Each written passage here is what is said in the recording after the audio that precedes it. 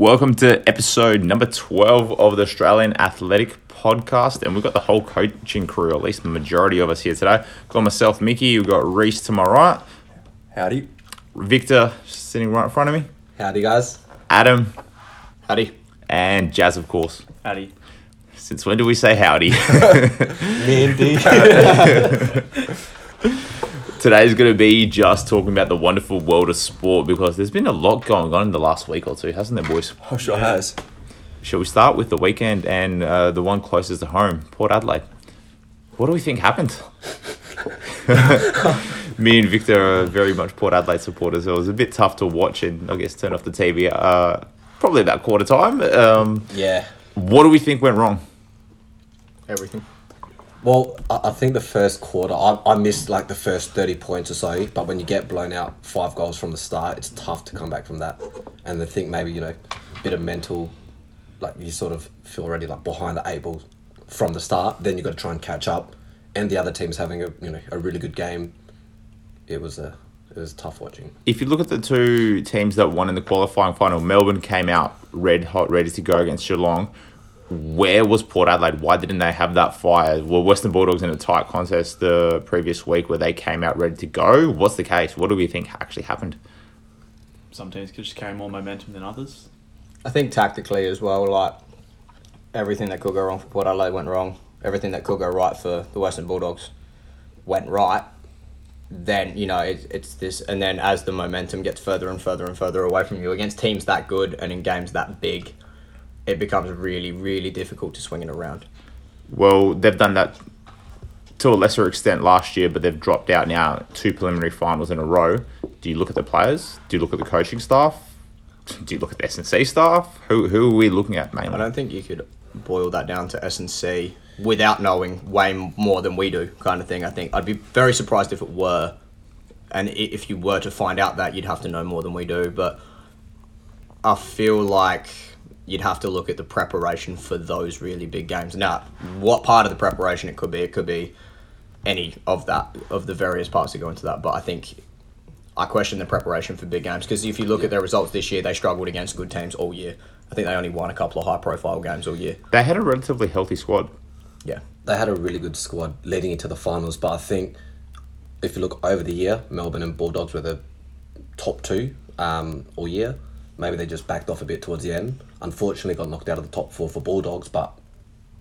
Do you think maybe they just had a good good streak in the finals, and that's why they got to the prelim? Because I saw a lot of things online about them struggling against the top 8 side teams. Port? Yeah. They've been doing it all year. That's what I mean. All year, they were really, really good against, but I think people kind of pathologise that more than it is, because if you look at the great Man United teams of Ferguson, they used to look at it and go, against the bottom 10, we need to beat them home and away, and that's 60 points. That's 2/3 of the way to the title. Yeah. So there's no reason you can't do that in the AFL. And if you go, well, if we beat the bottom half, there's 9 wins right there, and then we get half and half again. So people probably made more out of Port than I thought was necessary, but then it does come up when you lose a big profile game so badly. What's wrong against big teams, because they're not winning big games? The quality just isn't there, maybe. Well, Hamish Hartlett didn't get offered another contract this morning, so... That was kind of known prior that was going to happen, that I think both parties were happy to move on. That's 3 players so far that have essentially been shown the door. Do you reckon there's more to come? I think a healthy amount of turnover is always needed.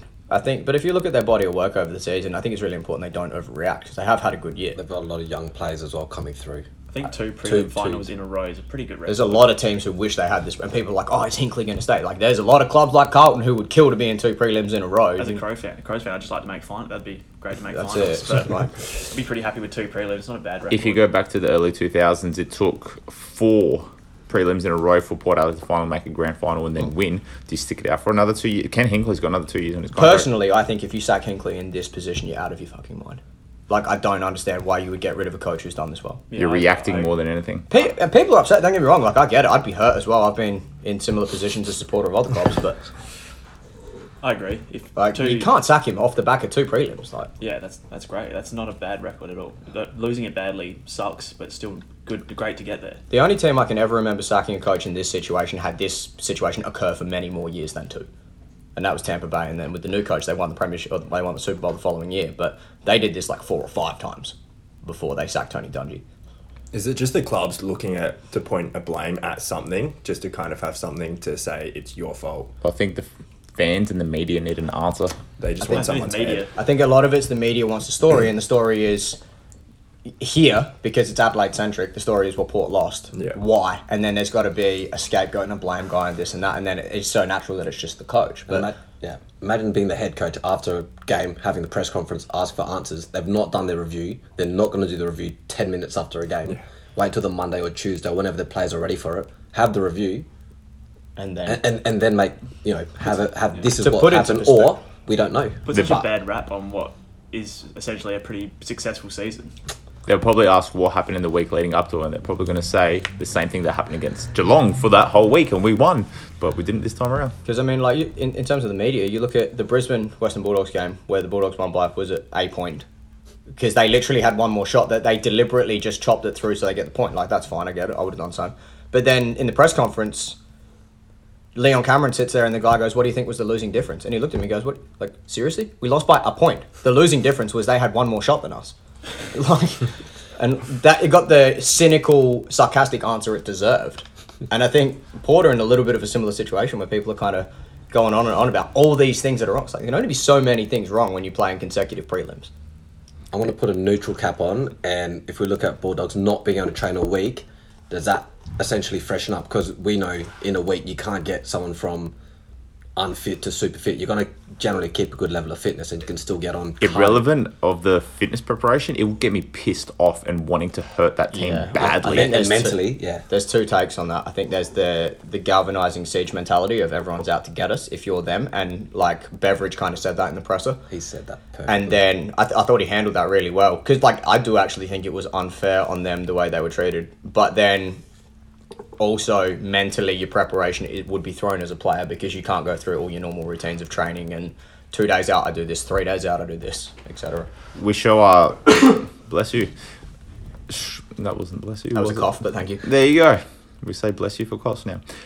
If anything, it gets you back against the wall and makes you hungrier. So as soon as you step out there, which we saw, as soon as they stepped out there, they wanted to hurt Port, and they did. And now the result is they're in a grand final. Port isn't, unfortunately, for another year. It's going to be very interesting to see what they do this off-season. Do they come back early? Do they actually give the players some time? At the end of the day, it's been a long season, a weird season too, especially with a hectic travel schedule. Let's see what happens now. Watch this space. Let's go across the ditch over to the US where they're just starting they've actually just started the NFL season. And we're going to speak about the Baltimore Ravens. What's going on there? The last month and a half leading into the season, we're talking 4 ACLs, 1 contact, 1 where he got his foot stuck in the ground on AstroTurf in a game, and then 2 in a practice session a week before the game, plus an Achilles tendon season-ending Achilles injury. What happened? Imagine ending your season just as it starts. The whole team? Or the individual players? Both. You mean They're COVID? in The COVID deal. I mean, Baltimore are a good team as well. They have a lot of What potential. sort of connections can you make with a cluster of 4 ACLs? I think- All done slightly differently. What I think is really interesting is that traditionally the massive injury period isn't this like this little dead spot. You get injuries in the start of the year when they go to full speed games, Yeah. and you get injuries at the start of training camp when they go to full speed training, and you get this sort of typical dead spot of injuries. Not dead spot, but like lower rate at the very end of training camp going into the first game because players are as ready as they're going to be for that first game, and then you're not going to find out until the actual game that they're not ready.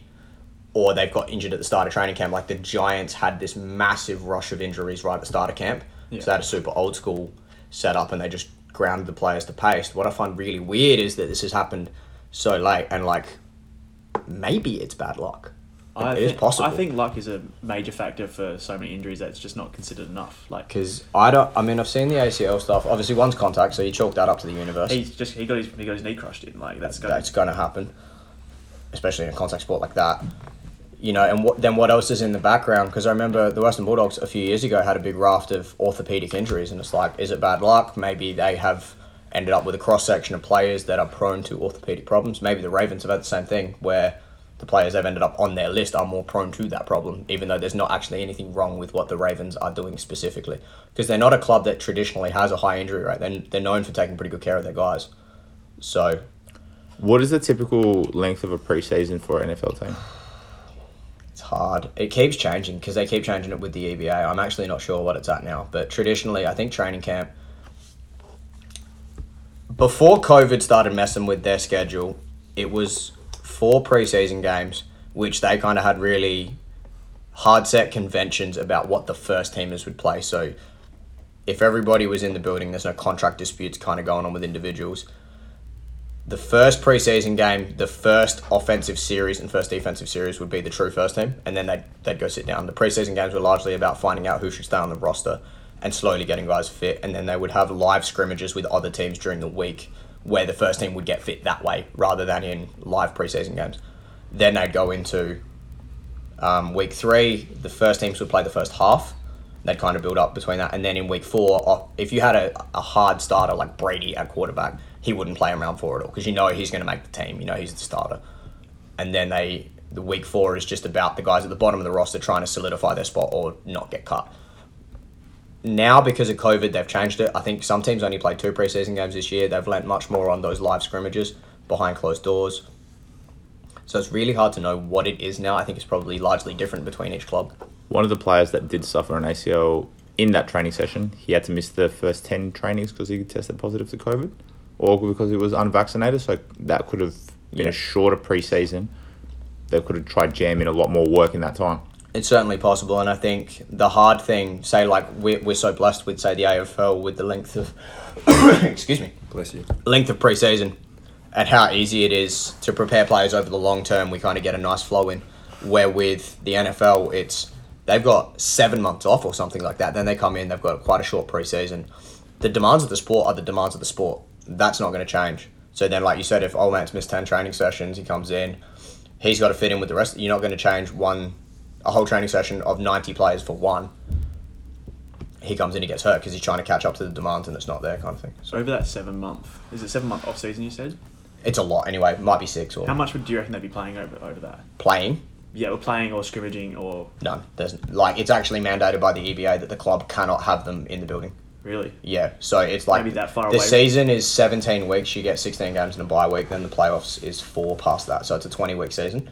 Maybe spending that far away from the sport influences Well- how everyone's making decisions. So I think bad decision making is a big influence of ACL injuries, especially. Yeah. How you cut, how you turn, how your thorax is influenced by. And I'm assuming mechanics. these players have families in other cities and other states, so every chance that they were going to travel to see family, and because of COVID, they probably had to stay there versus going back with their team or going back with a group from their team. It's not uncommon for big name players in particular to live in one city and play in another, and they'll spend their 30 weeks in one city and 20 weeks in the one they play in. So I think with that as well, what they do in the true off season is up to the wins. Like, they're not playing, so like Jazz is saying, when you come back in and the demands are completely different. And then so there's been debates about whether the EBA actually hurt the players because they bargained for more and more time away from the club. The club couldn't mandate them on site, but then now are they getting hurt as a result of that because there's less time for the club to adequately prepare them? Where, say, the AFL has them for an incredible amount of time relative to other sports, but the injury rates are massively lower. And then also with rookies, we prepare them for the combine, which isn't remotely reflective of actual football. So they get really good at running pro agility, 3-cone drills, 40-yard dashes, closed chain drills. which look nothing like the sport. They come into perception action demands of the sport and they get hurt. So like Bill Belichick was publicly critical of the combine set, saying they only care about 2 or 3 things in the whole set, and the rest of it they care more about how they play football. I think the 100-kilo bench press for reps is probably about the The stupidest dumbest test. test in all of sport. My favourite one is making offensive linemen jump, personally. Big fan of that. Because they need to jump to catch the ball right when someone's running at them. Let's make a 350-pound guy jump, because that's going to inform you about offensive line performance. But I can do 40 reps at 100 kilos. I think the record's 49. Oh, Jesus. For reference as well, that guy got cut in his first preseason. So All right, let's go to the round ball. Soccer. Ronaldo's return on the weekend. 2 goals. Yeah, I don't like Man United. they just seem to be, well, other than the Champions League result this morning, that game they were just ticking. Pogba was ticking, Fernando was ticking. it looked like that game against Leeds they had at the start of the season as well. They were just banging. Yeah. The interesting thing as well was like Bruno Fernandes was like, "You're not going to show me up, mate," and then just bangs in a goal from like halfway. And Pogba's start of the season was 7 assists. Yeah. When he's on his day, I'd put him up there with De Bruyne with what he can do on the field. He's fantastic. Everybody talked about all these signings Man United had even before they signed Ronaldo. Now that they've signed Ronaldo, they're talking more about it. The best signing. If Pogba plays a year like that, Pogba is the best signing they'll have. Imagine the midfield of Pogba, Fernandes, and whoever else they And put the in six there. they get to hold. I think McTominay is one of the most underrated players in the world. In honesty, I really, really rate him. And then because he's in the shadow of all of those superstars, everybody forgets about him. But like, no one's even talking about Jadon Sancho, who was a top 5 record signing money wise, and everyone's talking about Ronaldo and Pogba. Yeah. Sancho must be sitting there going, "Remember me?" But yeah, they look unreal. They've got a scary squad. Yeah, if they can make it gel, that team's scary good. Still lost to young boys though. That sucks, but This What a morning didn't name. happen. What a name. I think there's some 4 really world class squads in the Prem at the moment that they all look like they're firing on all cylinders. kind of been a 2-horse race for likely 4 years now. Really, You put Man U back in the mix now. 100%. 100%, There's yeah. any of the top 4 could legitimately win the league this year, and I don't think anybody could be particularly surprised. Man Like, City with Jack Grealish would be even better. Just depends how they. that City strike team up is them. so like if you look at the bench of Man City every week, that team could be a Champions League semi-finalist from their bench. Chelsea coming off a Champions League win, and then signing Lukaku as well. That's fantastic. Like Lukaku's been on fire. Yeah, he's a monster, and he just got better playing for Inter. So he's going to come back with confidence and bully the Prem I think Tuchel doesn't get enough credit for what he's done with that side. with that side and other sides as well. Like that team with Lampard was a laughing stock, was like actively a joke. Yeah. And with Tuchel, they won the Champions League with no signings. I think Yeah. our top 4 is pretty much solidified who we think is going to be in there. How do we think it's going to play out by the end of the year? I have no idea. But if you look on Sportsbet, you can bet on the top 4 box. By the way, this is not betting advice. I'm not saying you should bet. I'm just saying this is what the public broadly thinks of it. It's like the 4 obvious ones are like $1.10, and any other combination is like $10. Yeah. Because the bookmakers are so on board with this top 4 running away from the likes of Tottenham and Arsenal. I'm glad that everyone has given up on Arsenal. Yeah, Liverpool with Van Dijk is a different team. Well, I think a lot was made of Liverpool not signing anybody, but people, because Van Dijk was out, the injuries they had last year, Henderson as well, people forget how good that first team is. Yeah, that's still a world class I squad. mean, the thing with Liverpool is they'll lose Mane and Salah to AFCON, and how they cope without those two is going to be challenging. without signing another backup forward or Well, we'll lose those before the transfer window opens, because I think AFCON starts in December. yeah. So they're going to have to make do without him. And now Harvey Elliott's out, because Harvey Elliott might have been slated to play in one of the front 3 positions. England looks like it's got some of the biggest squads now in the world, and they've very much got 4 world-class squads for the Champions League. Who do we think is going to take out the Champions League, if not one of them? I just think it's going to be an English team. I still think Bayern's the best team in Europe myself. PSG not in the mix? I wonder if you can make a team that star-studded gel. You think I'm not saying you can't. If you can, that team is unbelievable. But I just wonder if it could work. And the challenge with PSG is always going to be the league they play in won't prepare them to play Bayern, Man City, etc. How do you think Messi will fit into such a side that's almost full of just Galacticos now? You can only go off previous with Messi, but Messi's always, everyone else fits him. Yeah. I just wonder whether that's... I feel like the quality of the front 3 will probably sort itself out. Like, those kind of players... Messi and Neymar, can play together. And then Mbappe will fit, you know what I mean? Yeah. It's whether you can gel the rest of the team to cover that kind of front 3. Because there was always someone who did the dirty work at their previous clubs with Messi and Neymar. With Suarez doing the dirty work. Suarez did a lot of the running. When you look at, say, when big stars started forward lines like Madrid had Ronaldo and Bale, Benzema did the They dirty always- work. yeah. At Liverpool, Firmino does the dirty work. I don't know who's going to do that for PSG. I'm not saying it can't be done, but I'm just saying it's not immediately obvious to me. Well, they have Di Maria. He can do the dirty work, but where he plays, who knows? Well, the year that Madrid won the Champions League with Ancelotti, Di Maria played 10. So Playing 10, I wonder if he does that again. 10 behind Messi, but Messi probably... Well, I think your front 3 is probably Messi, Neymar, and Mbappe in however configuration, and then Di Maria is like the forward most midfielder. Yeah, that's pretty scary. Yeah. Let's stick to the round ball and come all the way back home. We've got the last round of the NPL, State League 1 and State League 2. Who's taking out NPL? It's a 2-horse race, I believe. City and Comets both tied on 40 points. Who's got the better goal difference? I think City. I think City have it just, Yeah. but I don't know who they're playing. We're about to find out. It's So- they could. I think someone said that they could have had it sewn up a week ago or 2 weeks. They could have had it 3 weeks ago. I reckon. 3 weeks. Yeah. City play Croydon. Oh, Croydon are in great form. Croydon have been cooking along lately, and Comets play Olympic, who are good too. So And Olympic are playing for a final They spot, need- and they need- Croydon are too. So Tough as game. far as I'm aware, yeah, because Olympic are currently only in finals on goal difference. And then versus Well, Olympic are in level on points with South, but they've got goal difference. So are Croydon in the mix for that? Croydon are 1 point out of finals. So That's gonna there's be one. very interesting. There's one final spot which could conceivably change, but there's 3 teams chasing it in Olympic, South Adelaide, and Croydon. And relegation is done and dusted for Raiders and Blue Eagles. Raiders could theoretically stay up. It's just really, really unlikely. Who's the one to drop if they go out? Cumberland, but Is it Raiders Metro? Raiders have a goal difference of minus 16, and Cumberland have. Oh no, actually, sorry, it's not. 6-0? I take back what I said. Cumberland's goal difference minus 21, and Raiders is minus 16. So I just didn't see Metro dropping points at this stage of the season. I don't know. Metro have had some real random results lately. They're a great side, like a really good side, but they've had a couple of really, what kind of results? So did anyone see the goals for Sturt on the weekend? no, bangers. No one's seen them? Oh my god, unreal. I'll look them up now. Local soccer doing amazing I- things. Can't remember his name, but just is to sort of take him on the left side of midfield and bang them both with his right foot. So who's sitting on Maroney? top by the end of the week? Pardon? Maroney? No. Who's sitting on top by the end of the week? Let's go around the table. I'm going to go with City.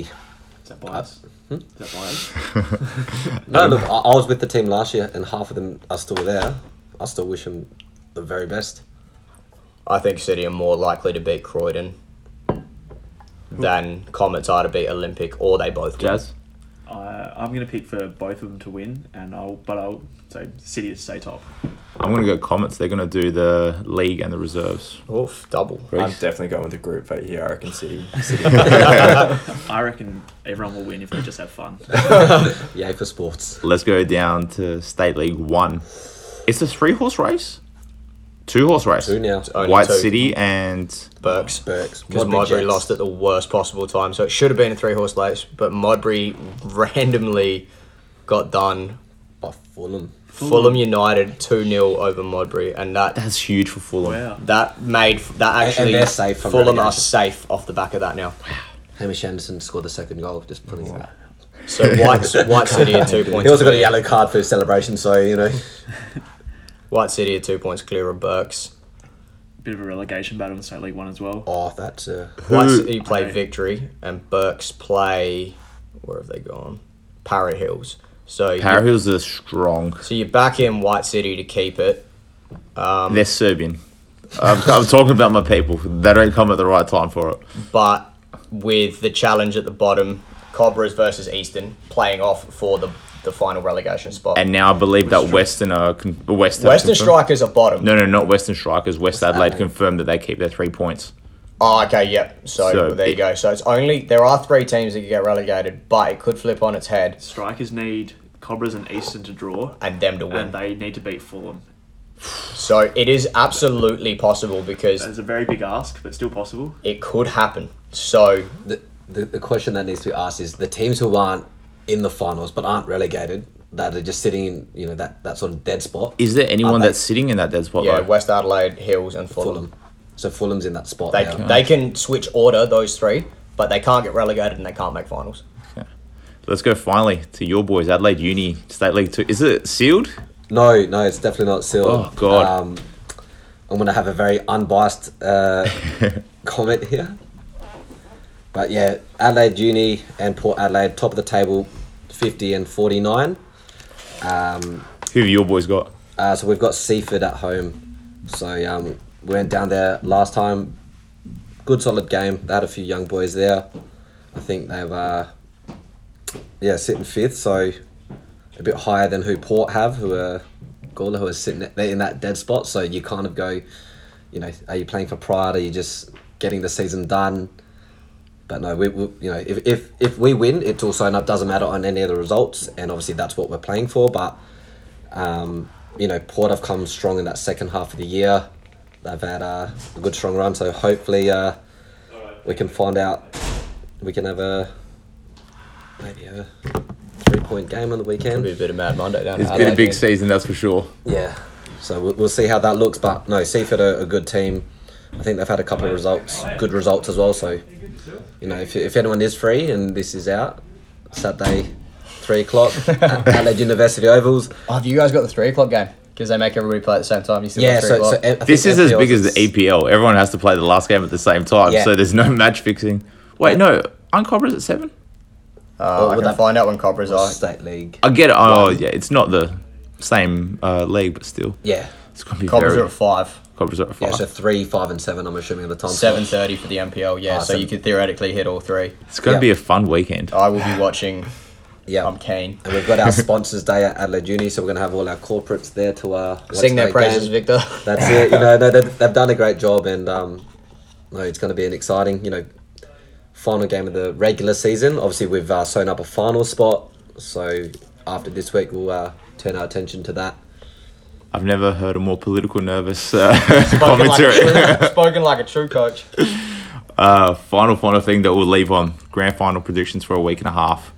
Melbourne or Western Bulldogs? I'm going to start with Melbourne. Melbourne by 150 points. Bulldogs to not even score a goal. I'm still salty. I picked the Western Bulldogs to win the flag in round 10, and I want them to win purely for my own ego. Emotionally, I could not care less. I just want it to be a banger of a game, but my ego says, give me the Bulldogs. Look, we don't have Port in there, so let's ruffle some feathers. I reckon Doggies will take it. Love your work. Guys, if you've enjoyed the commentary on all things sport, please let us know. We'll make sure that we keep you up to date as often as we can. We're actually starting to stick to weekly podcasts or even more than that on the odd occasion. So go us. Go sports. Boys, thank you. If you guys enjoyed that, please leave a 5-star review and, of course, share it over the socials. Make sure you tag us so we know that you've shared it, and hope you enjoyed listening. Until next time.